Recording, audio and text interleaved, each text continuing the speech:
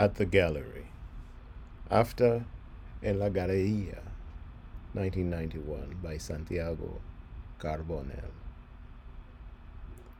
Finally, at the gallery, the couple, all fiction of them, she in that white bustier, he with the cut-out look of a dandy, his fedora as if caught in dreams of another century, she with that thick black belt made to hold the waist in, the one that will grow with the truth, and the red corduroy, and her body doing that thing, you know, one hip going up, the other down, to look alluring.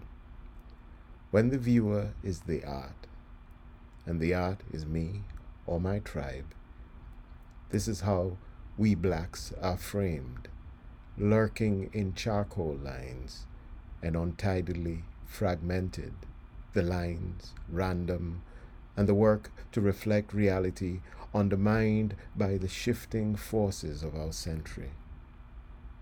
This is not art.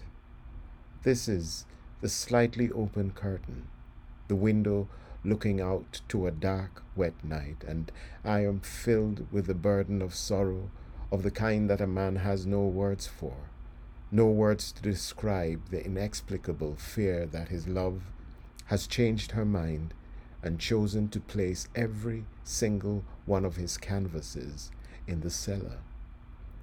Her lurid walls are now covered with the random art she's picked up at yard sales, and she gives no explanations for this, though he asks and asks in so many different ways. It is not you and me standing together before the wall. Those are fictions, as I said before.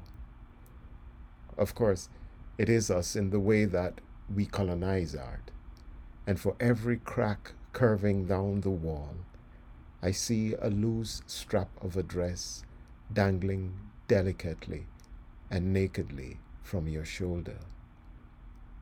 We live in a world of stains, a world of broad strokes and thin lines, and the masks of despondence.